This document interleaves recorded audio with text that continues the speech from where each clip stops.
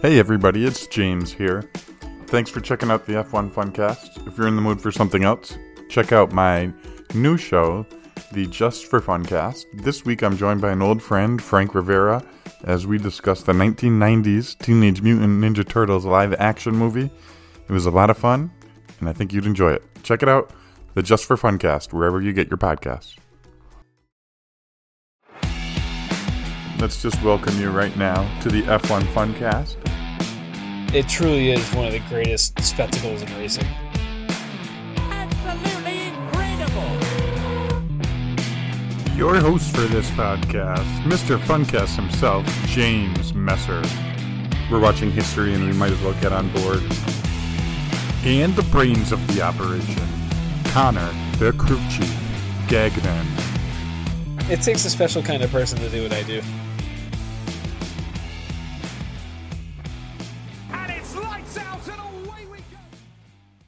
Well, that's lights out and away we go here on the F1 Funcast with James and Connor. And we're here talking to you today about Ayrton Senna and the Senna documentary that we both have recently watched on. I've watched it on YouTube. I'm not sure, Connor, did you watch it on YouTube or did you find it somewhere else online? It was on YouTube.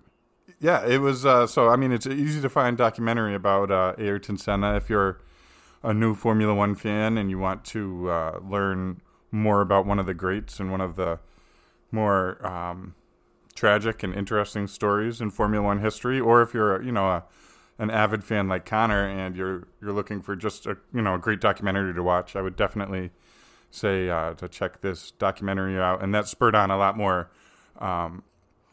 learning and kind of deep diving into Ayrton Senna, and here we are doing a podcast episode about him. So I don't know, Connor, what was your reaction to the podcast, and what, being more of a longtime F1 fan, what's your general feeling about Ayrton Senna and his career? And I don't know, where do you want to start, I suppose?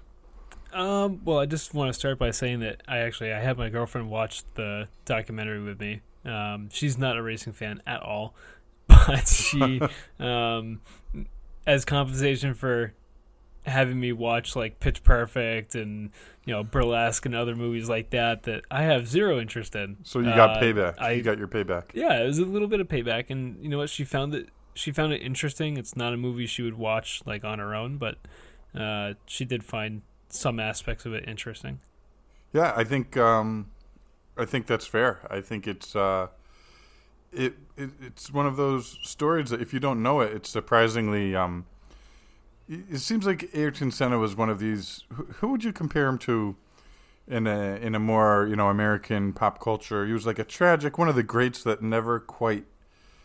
What could have been is more interesting maybe than what was in some ways, or the career cut short. Anyway, we'll get to all that. Why don't we start at the beginning though? Yeah.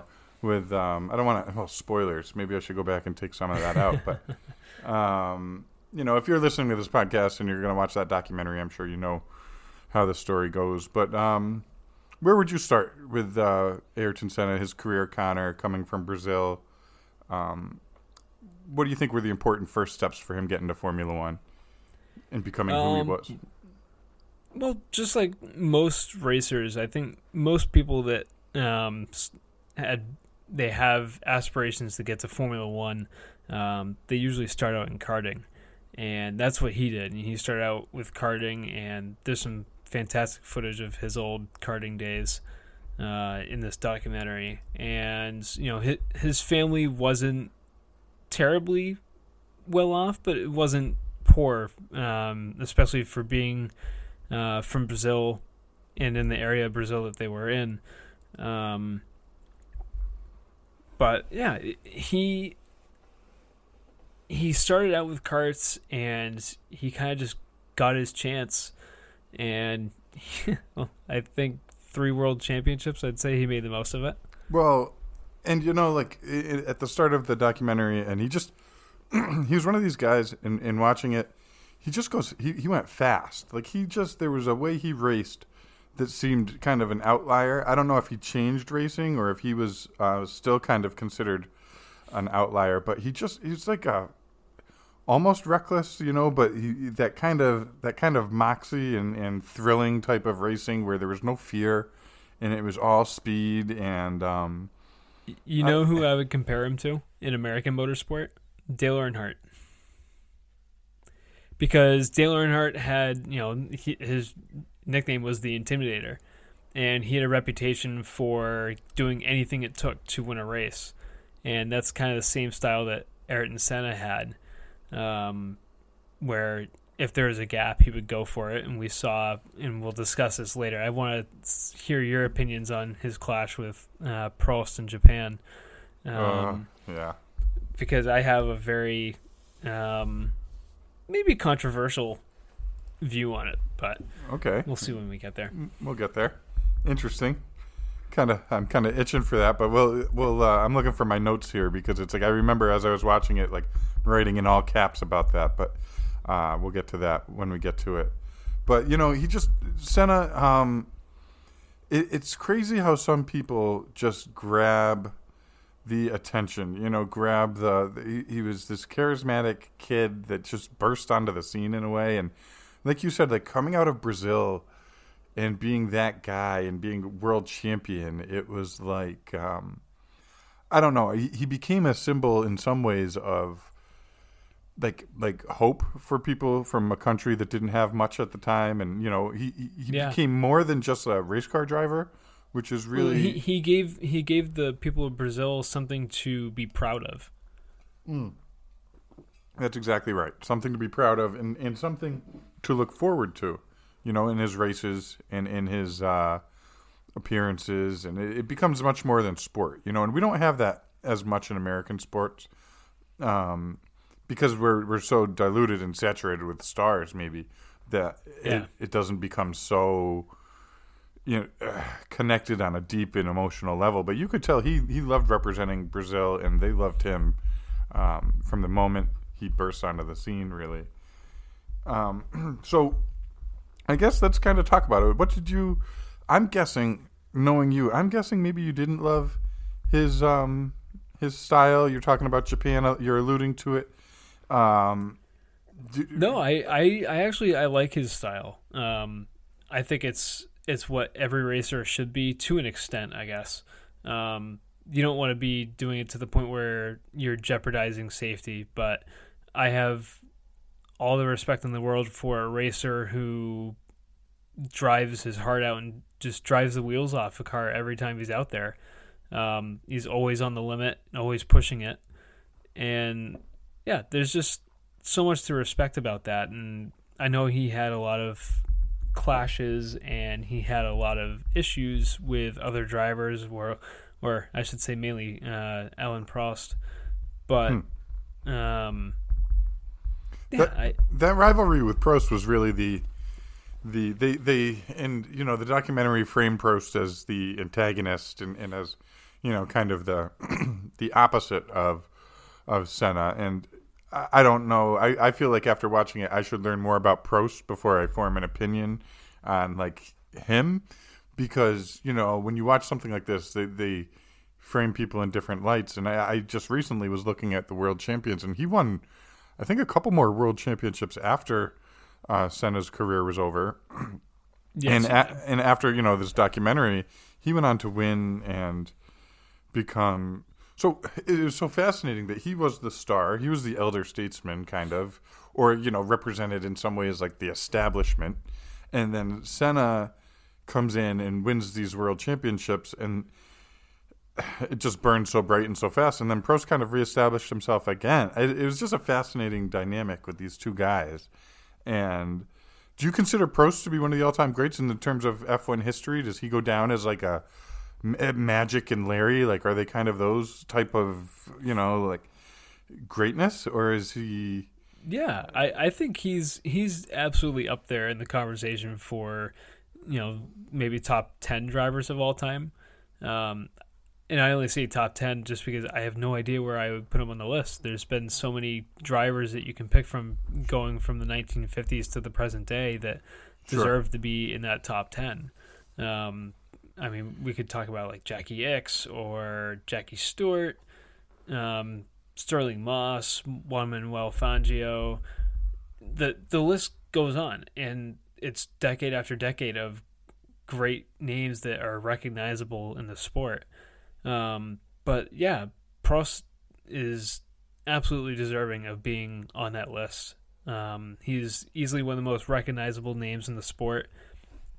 Anybody that really knows even a little bit about the sport recognizes his name, or at least when they hear it, they think, "Oh, I feel like I've heard that name before," in reference to Formula One.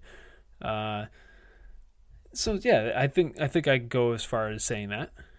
It's So do you want to talk about what happened? I'm just scrolling through my notes here, and it's like it is a lot about Japan and it's well, so. Why don't we let's start with how he got his start in 1983, racing for the Tolman team, right? Right. Kind of a backmarker team. Think of them as kind of like how Williams has been the past few years. They were that kind of a team back in the day. They were not a competitive team, but that's usually how guys have to start, right? They have to get their foot in the door at a team and prove themselves, and then earn their way into a top car. And that's sort of what Ayrton Senna did, where, they cover it in the documentary, but the race at Monaco in 1983, it was just absolutely pouring rain, and he came in second place. He was passing former world champions left and right, and the only person that finished in front of him was Alain Prost in the McLaren. And if there had been a couple more laps, he probably would have passed him and won the race in a much more inferior car. Right. And it's incredible. It kind of underscored the genius that we were going to be seeing in the years to come. And that's absolutely what prompted his move to Lotus the following year. And that's where, in the documentary, that's kind of where the shift happens, where you're right, it kind of is his moment where he put the world on notice that he can do this in an inferior car, and that he was not afraid to kind of push it into, you're right, it was pouring rain. And then didn't he have another race where he crashed out from first place just because he was trying to, I forget what it was. That was also Monaco in 88, I believe. He was like 15 or 30 seconds ahead of Prost in second place and put it in the wall. Just because there was some guys are just wired like that. There's no, I think in some ways Max Verstappen has that today. He's got a little bit of that. I know he's always out coasting in front of everybody, but he's got a little bit of that. Absolutely, he does. He's trying to beat his last lap every lap. It feels like the thing with Senna, and I'll use a famous Prost quote, is that he didn't want to just beat me; he wanted to humiliate me. That's a competitor. That sounds yeah. That's somebody who just wants to, he wants perfection every time he's out there. You hear that about the Michael Jordans, the Tom Bradys, the Tiger Woodses. There is that thing that those guys have, that you either have it or you don't. And he definitely, you know what I mean? That just Absolutely. Killer instinct that doesn't matter, win at all cost mentality, which you really, especially in Formula One, it can be such a potent thing, and it can also be a bit of a wild card. There's so much that can go wrong if you're not careful. But it's just, I don't know. There's just a few guys. Few guys have that package of the charisma. He was such a likable guy too. I mean, I know maybe there's some things that weren't as likable about him off the track, but for the most part, just that charisma and that talent and that I don't know how to describe it. That he's just racing on a different level. Factor, right? Yeah, racing. Yeah, exactly. Something that you either have it or you don't. And he certainly he was racing a different game. He was playing a different game than everybody else out there, and it paid off. But it was also, at the end of the day, cost him everything, which is so one thing that they don't show really in the documentary that I really wish they had touched on is how much of a human he was. There's multiple times where he would see a car that's crashed on track, and he would pull off to the side, jump out of his car, run over to the car that was wrecked, and help the driver either get out of the car or make sure he was okay. Obviously he had his clashes, but he cared about other drivers. He was a good human that didn't want to see anybody get hurt. And yeah, I think that's something that they should have included in the documentary, because it's a different side to him other than just seeing how he is in a racer's mentality. Sure. And that's two different parts of anybody, right? I mean, you're in that car and you see, like you said, you see someone crash or something. If you pull over, that's the human being inside of you. That's the person who you are. And I didn't know that, but to hear that, you'd like to think you do the same thing, because those are people. And at the end of the day, those are your friends and your competitors and the people you spend the most time with. And absolutely. There was something last night I was watching, not to timestamp this too much, but I was watching Chiefs and Bills game. And it was funny. They showed a Bills player went down on the sideline with it looked like a concussion or something. And immediately the Chiefs trainer was all over him, like helping him out, like, hey, buddy. I remember seeing that. And it was just one of those moments, the same kind of thing where it's like, it doesn't matter. Those are people right there, and just check on other people. It was just, I don't know. There's those moments in sports, and there's moments where everything else kind of shuts down, and it's people out there. Well, yeah, because, I mean, think about, and I'll use your little story there as part of my analogy, is that those people they're trained medical professionals. They don't care what team you're on. They're going to, if they see you hurt and they're close, they're going to react to it. And it's the same way with Senna when he saw somebody crash and like not getting out of the car. If it was serious enough, he would pull over and check on you. It's not something that you just shut off. It's always there. Right. So yeah, I see what your point is. I also, yeah, it's but then there were times, we might as well talk about it, where I've seen Senna get out of the car ready to punch people in the face for crashing them out and taking the world championship. He did some very questionable things. I mean, so Senna and Prost, I mean, we don't have anything like it right now in F1, right? In terms of like two teammates who are vying for the championship. I think the closest thing that we've had recently is either how Verstappen and Hamilton were in 2021, or if you're looking for a teammate battle, it would easily be the Mercedes duo of Rosberg and Hamilton in 2016 when Rosberg won the championship. Right. But nothing. And so that was, and they were, what was the story that year? Like, did it come down to the last race of the season? Give me some education. Yeah, I think it came down to in 2016, it came down to the last race of the season.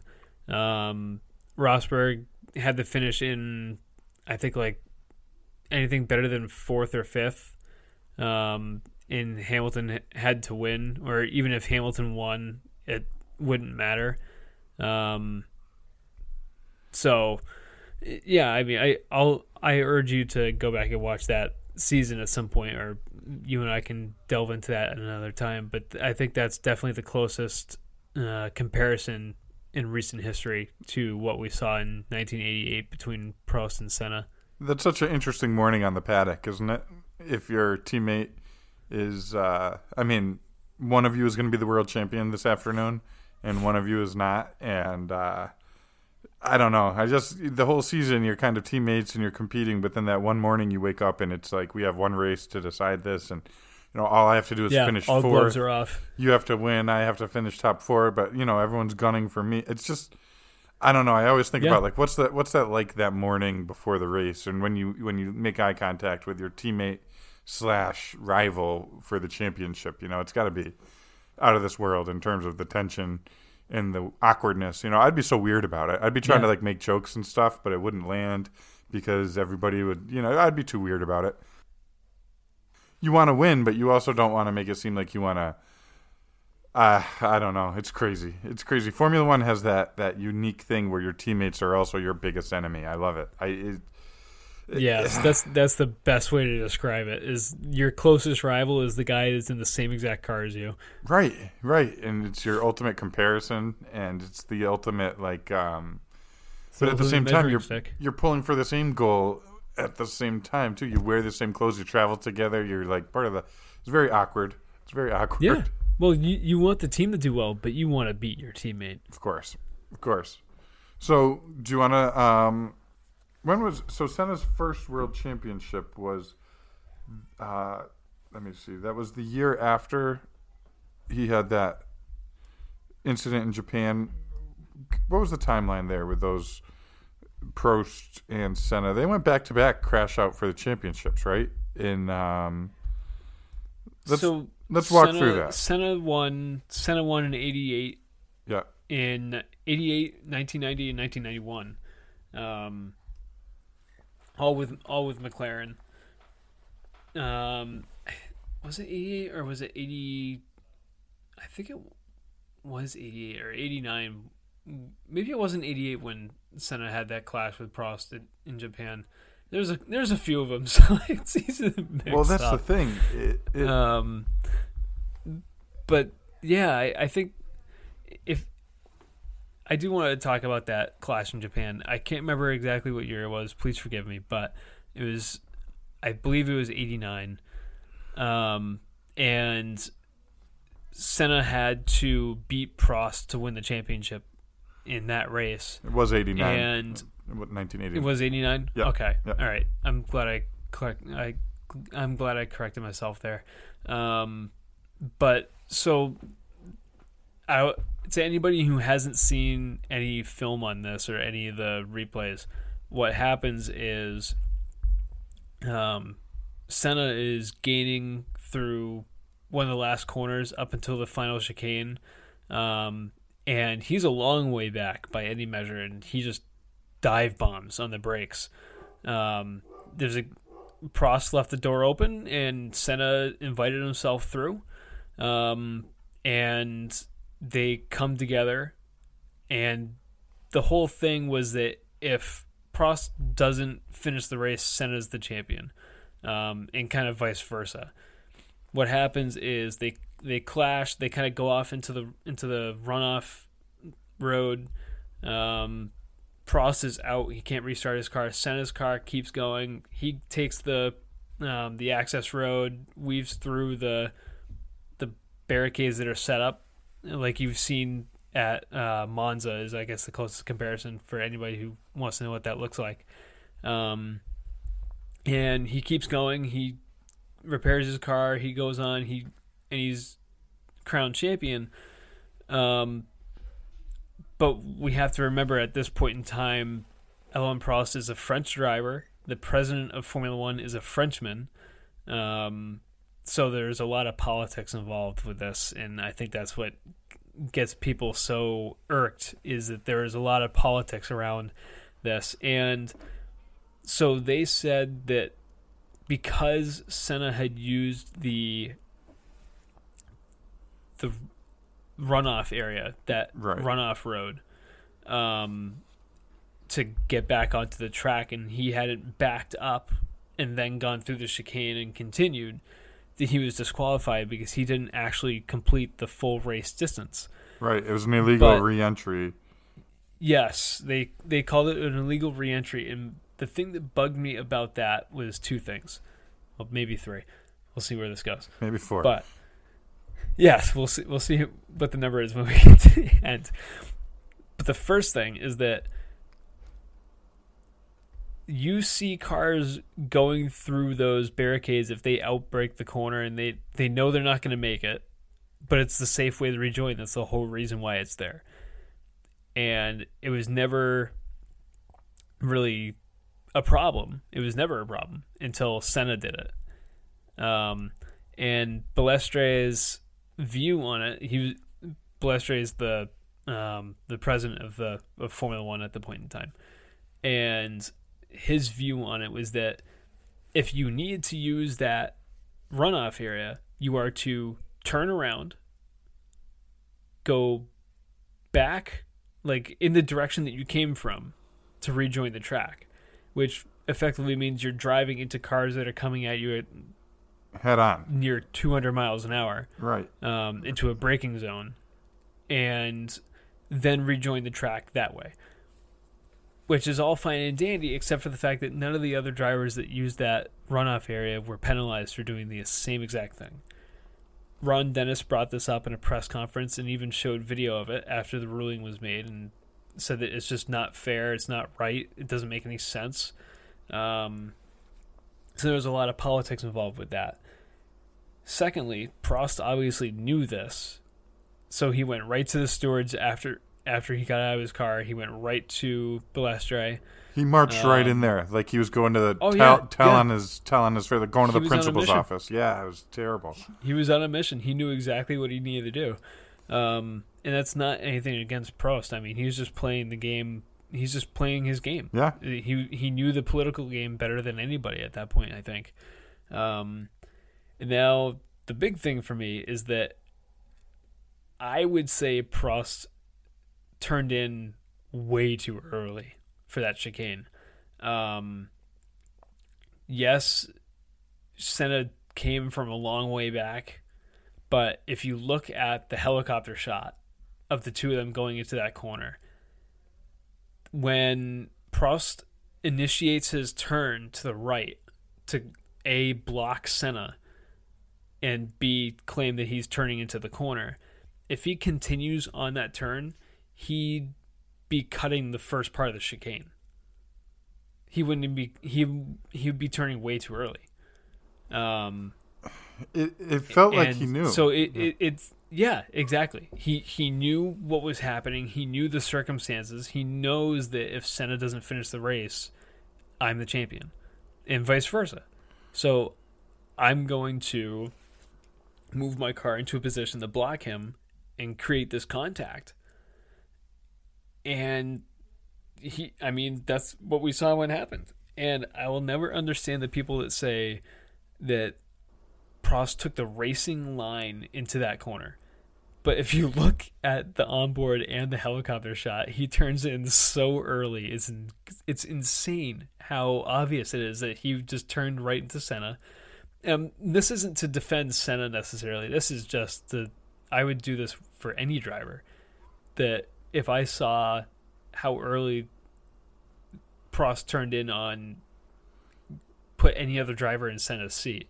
So I would say the exact same thing. Do you think it's something where Prost wakes up in the morning and says, if it comes down to it, this is how it's going to go down? Or do you think it happens in a thousandth of a second where he says, you know what? Like, you know what I mean? Do you think it's a split-second decision, or he decided, the night before, if this is the situation? I think it's a bit of both. Yeah. And like we saw, like the next year when Prost was at Ferrari, and it was like the same kind of circumstance where Senna knew that if Prost doesn't finish the race, I win the championship. Even if I don't finish.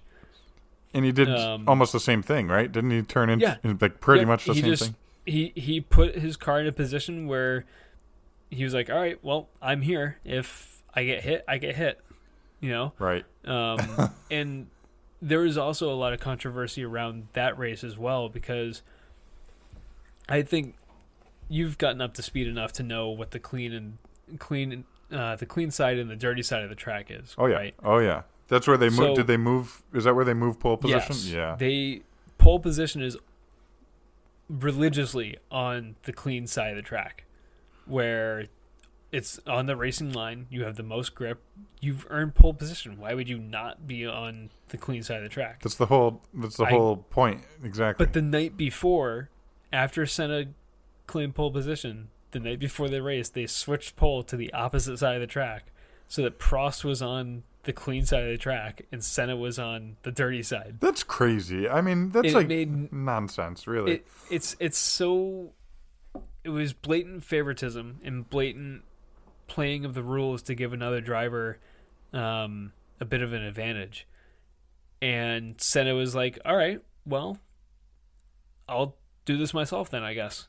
And he took both of them out, and he was champion. So, I mean, it's crazy. I mean, that's the one thing. When that stuff happens, that's when they lose a little credibility. You know, when you just pull a stunt like moving pole position, that's like a Vince McMahon type of thing. You know, like the night before the WrestleMania, we're gonna make it a crazy. You know, just like change the rules and make it a cage match. It's like, what? What are you talking about? This is not right. I'm here for a traditional race, and you're doing some crazy. Yeah, it doesn't feel right when. I don't know. I couldn't imagine how that would go down today in today's world. How quickly they'd get shut down with trying to, something like that. Verstappen gets pole and they move him over to the dirty side of the track, and imagine the uproar that would cause. Like imagine it's 2021 in the final race, and they say, "Oh, Max Verstappen got pole position or Lewis Hamilton got pole position. We're gonna move pole position to the dirty side of the track." Yeah, and the guy that's in second place, who's your championship rival, is now on the clean side of the track for the start. The backlash would be the optimum line. Yeah, it would be insane. Swift and severe. Yeah, it would be insane. It'd be rioting outside of Monza. Yeah, it would be, yeah, it'd be crazy. So yeah, I don't know. I don't understand why so much. I guess, like you said, I guess that's what I mean. That Prost was more of the establishment and Senna was the outsider, because it seemed like at every turn they tried to give him a little, give him the Scrooge. And maybe that's again the documentary portraying things a certain way, but it did seem like when they could, they always had to pump up the drama a little bit, right? Right, exactly. But yeah, I mean, it was a lot of fun watching. But to be honest. I kind of knew how this was going to go, but like you said, you watched this with your girlfriend, and I watched it with my wife, and we both were in tears at the end of it. And well, let's not get there quite yet. You don't want to get there quite yet. We still have to. Well, we can't just talk about all the controversy and then skip over the fact of how ridiculously talented of a driver he was. Okay, well, that's fair. Then let's go over that. It's just one of these. I've got the documentary playing in the background here, and it is an emotional, like you said. It is. It's an emotional roller coaster because it really draws you in. But I think what makes it even better is that they show you how talented of a driver he was. You saw the clips of him wrestling that Lotus 90. I think it was Lotus 98T or 96T. Around Adelaide. Yes. And that thing is wiggling all over the place. It is just on the edge of control the entire lap. He just had this ability to get a car on the razor's edge and just keep it there. That's what I have for an entire lap. I have that right in my notes, that he really pushed right to that limit. He had that feel for getting the absolute most, like more than people thought was possible out of a car. What you have to go and watch is his onboard lap of Monaco from '88. I mean, it's one of the most spectacular onboards you'll ever see. Just, it's full commitment, one hand on the wheel the majority of the time, because they're still using an H pattern shifter at that point in time. That's crazy. And he's just wrestling this thing around Monaco. There's another it's an incredible clip. I'll send it to you after we're done here. Yeah, please do. Yeah. But another thing is just to tack onto his driving style is he had a very unique way of applying the throttle, because in that day there's a huge amount of turbo lag with these cars, and coming out of even a medium speed corner, you don't want to be caught out by that turbo lag. You want to be full power right as soon as you get your foot down, right? Right. Well, he had this method where he would go through one of these corners and you could hear him basically stamping on the throttle, like using his foot and just like stamping on it repeatedly. And he's doing that while he's going through a corner. He's still braking, but he's doing that to keep the boost pressure up. Oh, wow. So that once he is on the throttle, the boost is already where it needs to be, and there's no lag. and he just goes. Right. Wow. So he had this ingenious way of getting around the turbo lag, and it was, I'm not going to say it was 100% effective at every single track at every single corner, but I'm sure it helped to a degree at the majority of them. Sure. And that's what I mean, too. Like, he was playing a different game. He was doing things just uniquely and differently and getting more out of the cars than the people that designed them really thought was possible. So that's amazing. So one thing I always kind of wonder, and you wonder with any sport, but like if you took Senna, at his peak, put him in a 2024, 2023 F1 car, is he competitive? Is he, I think he would be. I think it would be something to see. I mean, what's sad is we never got to see him competing against Schumacher for that long. Right. Because of the tragic events that happened just about, I think, like 40 years ago now. It was in 94, so what is that, 30? Yeah, 30 years. Yeah, 30. Sorry, folks, my math is horrible. There's a reason why I'm doing this now. But, it's actually going to be the 30th anniversary of his passing in May. So I'm sure there'll be something done for him at Imola this year. Oh, sure. So was that like Schumacher? What was his first year where he was Michael Schumacher? Not just. Well, he had his first race with Jordan in 1991, and then after that race, Benetton picked him up and made him one of their drivers. Well, and that's why we're gonna do the Michael Schumacher episode pretty soon too, because that's what That's a Netflix documentary. Yep, that's a Netflix one. I got like halfway through it a little while ago, and I got to go back and just start from the beginning. But it's, from what I watched, it's just an incredible documentary. But I stopped just at the point where he was beginning his Ferrari days, and I'm ready for that one. Yeah, and I'm sure, especially for you, that's like I don't know, watching some of the good stuff. Your all-time favorite team, favorite driver. Not to make this like a religious thing, but he was kind of like the Messiah for Ferrari. He's like, when you think of Ferrari, you think of Michael Schumacher in the early 2000s.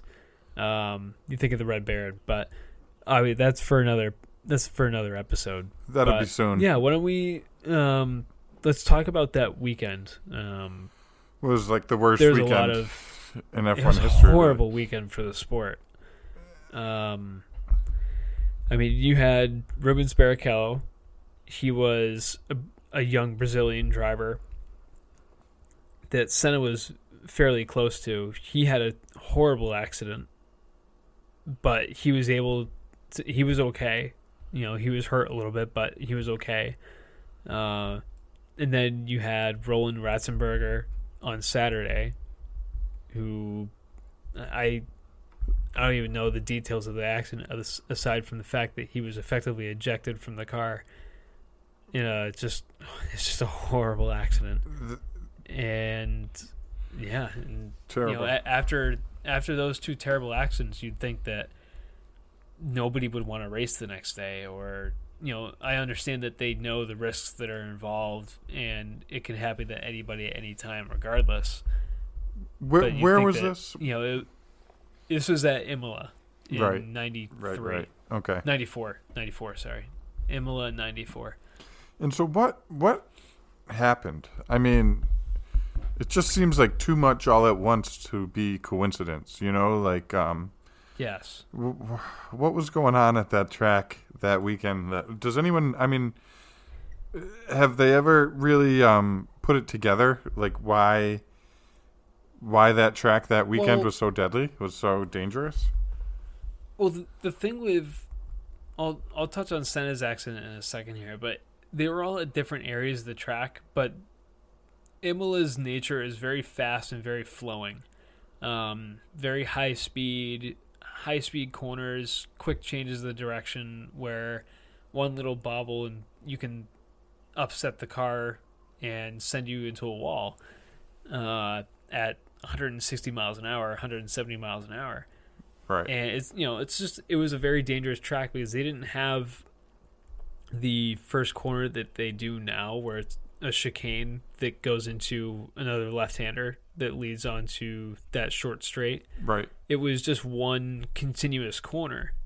And so you'd be going through there pretty freaking fast. Right. Yeah, and I can imagine. There was a bump in the middle of the racing line.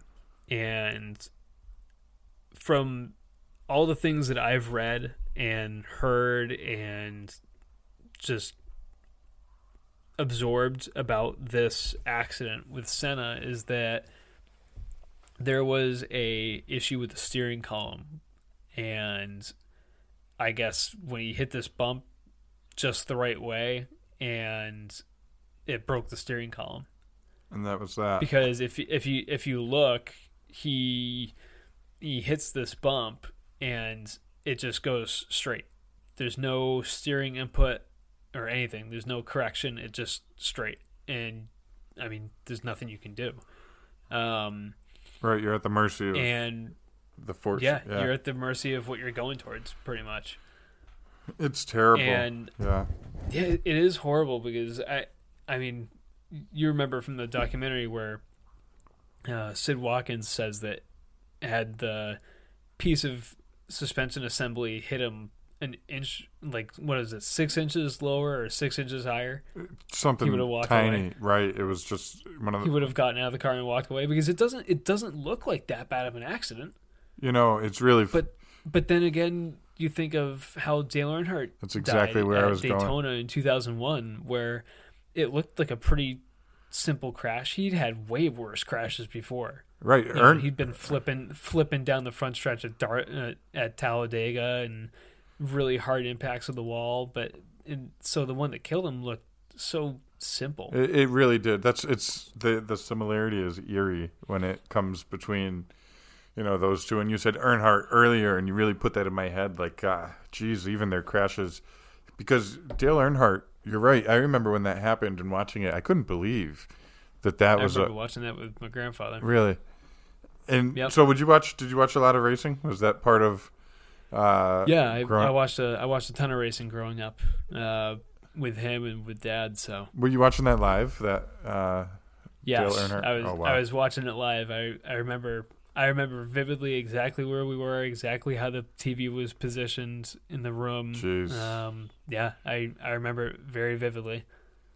That's one of those days. I mean, I wasn't even a NASCAR or racing fan then, and it's one of those days that just, I mean, you lose a star like that. But you know that it's somebody big in the sport that just had something terrible happen to them. It's going to change the sport forever, And to get back to Senna, it was very much that for the sport, because losing Ayrton Senna was at the time the equivalent of losing Dale Earnhardt in NASCAR, where he was kind of the figurehead of the sport. He was the living legend, the one that everybody looked up to and everybody was gunning for. Sure. And you thought was invincible. And then this crash happens, and you're just, I mean, you saw the faces on everybody in that documentary. They were just stunned.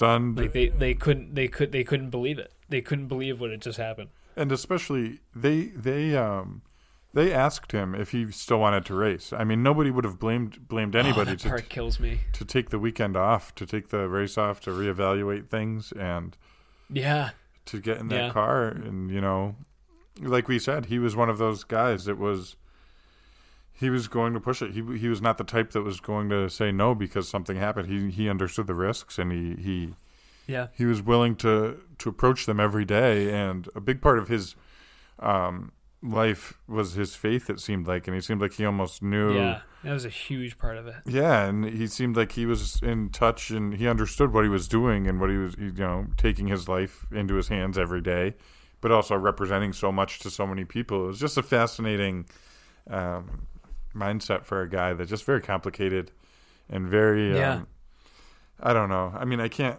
Well, the two eerie things for me from that day were how Senna, he read the passage, or he had a dream. I can't remember exactly which one it was. But he said that God was going to give him the greatest of all gifts, and that's God himself. Jeez. And then before the race, Sid Watkins, who is a close friend of Senna, said, why don't we retire? Why don't we just both retire? We can go fishing. That's right. Go fishing, he said. We'll never have to worry about any of this stuff ever again. Jeez. And Senna just said, I have to. I have to do this. It's interesting when you think about fate and you think about these things that, it's terrible. But it's almost like, could he have existed without the world of Formula One and doing, some people seem like they were, not to get all philosophical with it, but like some people seem like they were put here to achieve something and do something. And then when that's over, they're gone. It happens with, with musicians or people who are like the best of the best sometimes don't last the longest. It's really crazy and sad how that works out. And I don't know. It's just the thing that got me. Sorry, I'm not trying to cut you off. No. The thing that got me the most at the end of that movie was, like, I know that it's coming, because I do have a knowledge of Formula One. So I know what to expect. It's like watching Ford versus Ferrari and knowing that story before watching the movie. Right. And then it gets to the scene at the end where Ken Miles dies in the crash, and you just go, you're just thinking, oh no, here it comes. But right, waiting for it. What I wasn't ready for was the reception of the fans when his body was brought back to Brazil. And just the hundreds of thousands of people that were lining the streets as his procession was making its way by, and the number of people that came to pay their respects. And Prost was there, Ron Dennis was there, Frank Williams was there. Just so many figureheads in the sport were there. Right. Not to mention all the people that he had in his personal life, and it's incredible to see that somebody from any country doing something in a sport that means that much to the people back home. Right. Because like you said earlier, he was proud to be Brazilian. Some other people would hide it, but he was avid about waving the Brazilian flag any chance he got. Yeah, it wasn't just a city or a team, a whole country, a whole people just had one person. I mean, truly, in a lot of ways, he was there. You had Senna, and was he Brazilian before?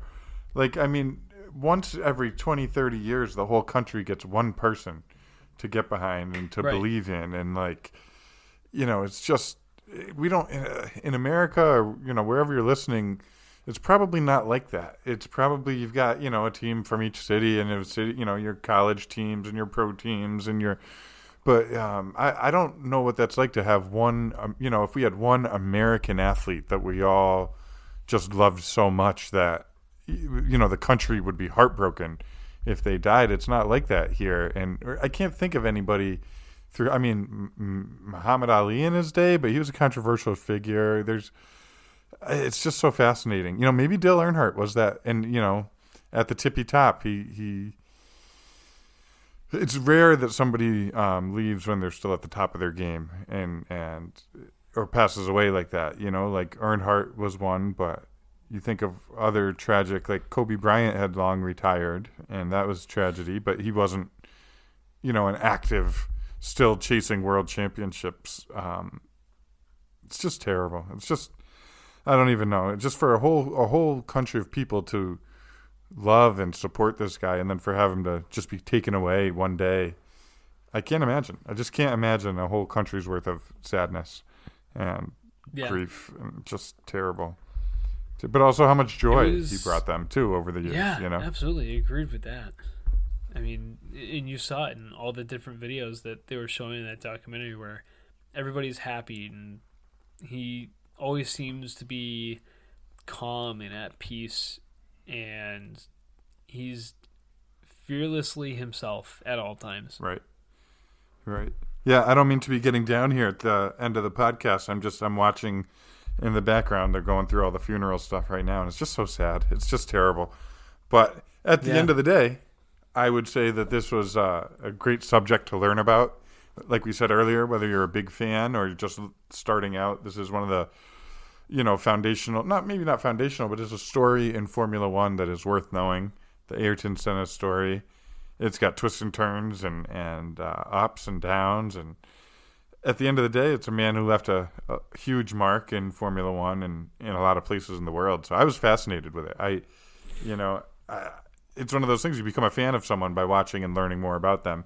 And now it's going to start me trying to learn more about his contemporaries. And it just opens up this whole world of F1. Like my wife has been watching a lot of, for some reason, NBA documentaries. And she feels like she understands like the world of 1980s NBA really well. Like she knows the Celtics and the Lakers and the Pistons and young Michael Jordan. And it's like, I kind of want to do that with Formula One. I want to kind of like, for some reason, just learn about each era, in big chunks. It's fun. It's like a new subject for me. It's all these characters and these people. And I appreciate having you talk about it. It'll drag you in. Well, yeah. And then, he kind of like this story kind of opens the door like to the Michael Schumacher story. It leads right into the next era of greatness. Yep. And it's, And then the one that we've got to do after Schumacher is, I think it's a Disney Plus series. The one about Braun GP that's hosted by Keanu Reeves. Right. I've heard about that. Because that story is phenomenal as well, about that team. So what is the line of succession when it comes to, like, if you can almost make a line, like, to use pro basketball again, from, like, Magic and Bird to Jordan to Kobe to LeBron, like, what would you say? We're in the Verstappen era, right? And we had Hamilton before that. We're in the Verstappen area. Yep. So to go from Senna, I would go from Senna. You had kind of a mix of Schumacher, Graham Hill, Damon Hill. Yeah, maybe not Graham Hill, Damon Hill. Both of them raced in Formula One. Let's see, we had Mika Hakkinen, Schumacher. Was it really the era of Schumacher, though? Like the 90s and 2000s? Was that really like the Michael Schumacher reign? 2000 to 2004, nobody else won the championship except for Schumacher. Really? So, yeah. And then, also in the 90s, you have Villeneuve and PKA. Then after the Schumacher era, you have Alonso win it a couple of years in a row. And then it was Raikkonen, Hamilton, Button, Vettel for 4 years, Hamilton, Rosberg, Hamilton until 21. And now we're at the dawn of the Verstappen. Now we're in the middle of the Verstappen age. Oh, boy. Maybe not. Hope springs eternal. It's 2024. So we've got new cars. We've got car launches right around the corner here. That's the thing. So before we wrap up, what do you think? What are you looking forward to in the car launches in general? What do you kind of take away from these? Is it more of a hype thing than anything else? Is it?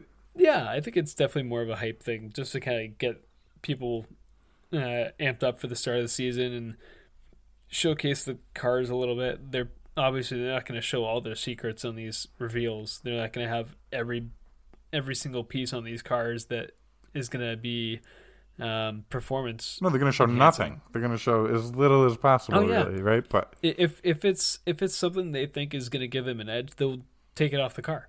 Right. Yeah, the one thing they'll do is some generic bodywork on there. And they'll give you like a new livery. We changed a little bit of right. But I mean, and I like that. I like seeing what they look like, but it doesn't do much for what they're going to do on the track. But it is exciting, though. It's like almost like getting new uniforms or something. It's the start of school. I don't know. Everyone's going in with a fresh pair of clothes, new haircut, trying to put last year behind us at least, because that was a long season. But I'm optimistic. I think 2024 is going to be a good year for Formula One for this podcast. And I don't know. You got anything else you want to touch on before we get on out of here? Just two things real quick. Yeah. I did forget to mention Nigel Mansell in that eras of the 90s, of the champions of the 90s. I was trying to think of his name, and I said Graham Hill. It's Nigel Mansell. He's kind of personified by his big bushy mustache and always wearing what I would call a scally cap. And he's a character. And then two more things on Senna is that I had the year he started wrong, and that was in 84. He was in British Formula 3 in 83. So just wanted to correct myself on that before we get too far. And, I want to put out factual information and the best information possible. And if I need to correct myself, I have no problem doing that. No, I think it's good that we check ourselves before we wreck ourselves. And that's a great way to put it. I definitely would encourage anyone who listens to this to check out that podcast or that documentary. And I mean, I think it was perfect for, like, if you have a flight, if you want to learn, because it's you're learning a new story. Plus, it's a good story to. I don't know. It was just great. I thought it was good. Everyone I've talked to liked it, and I'm looking forward to all this new media for 2024 for my F1 knowledge, and I like having your depth of knowledge and my curiosity. I think it's a good combination, so I'm looking forward to it. And I think we're going to do Schumacher next, tomorrow or soon we're going to record the 2024 season preview kind of. We got some news in the Formula One world. We'll have that out for you guys early next week. And I don't know. I think we are good. If you're good, Connor, I think we're good. I'm gonna say goodbye to the people out there. We'll talk to you next time, and take care of yourselves. See you guys. Talk to you next time.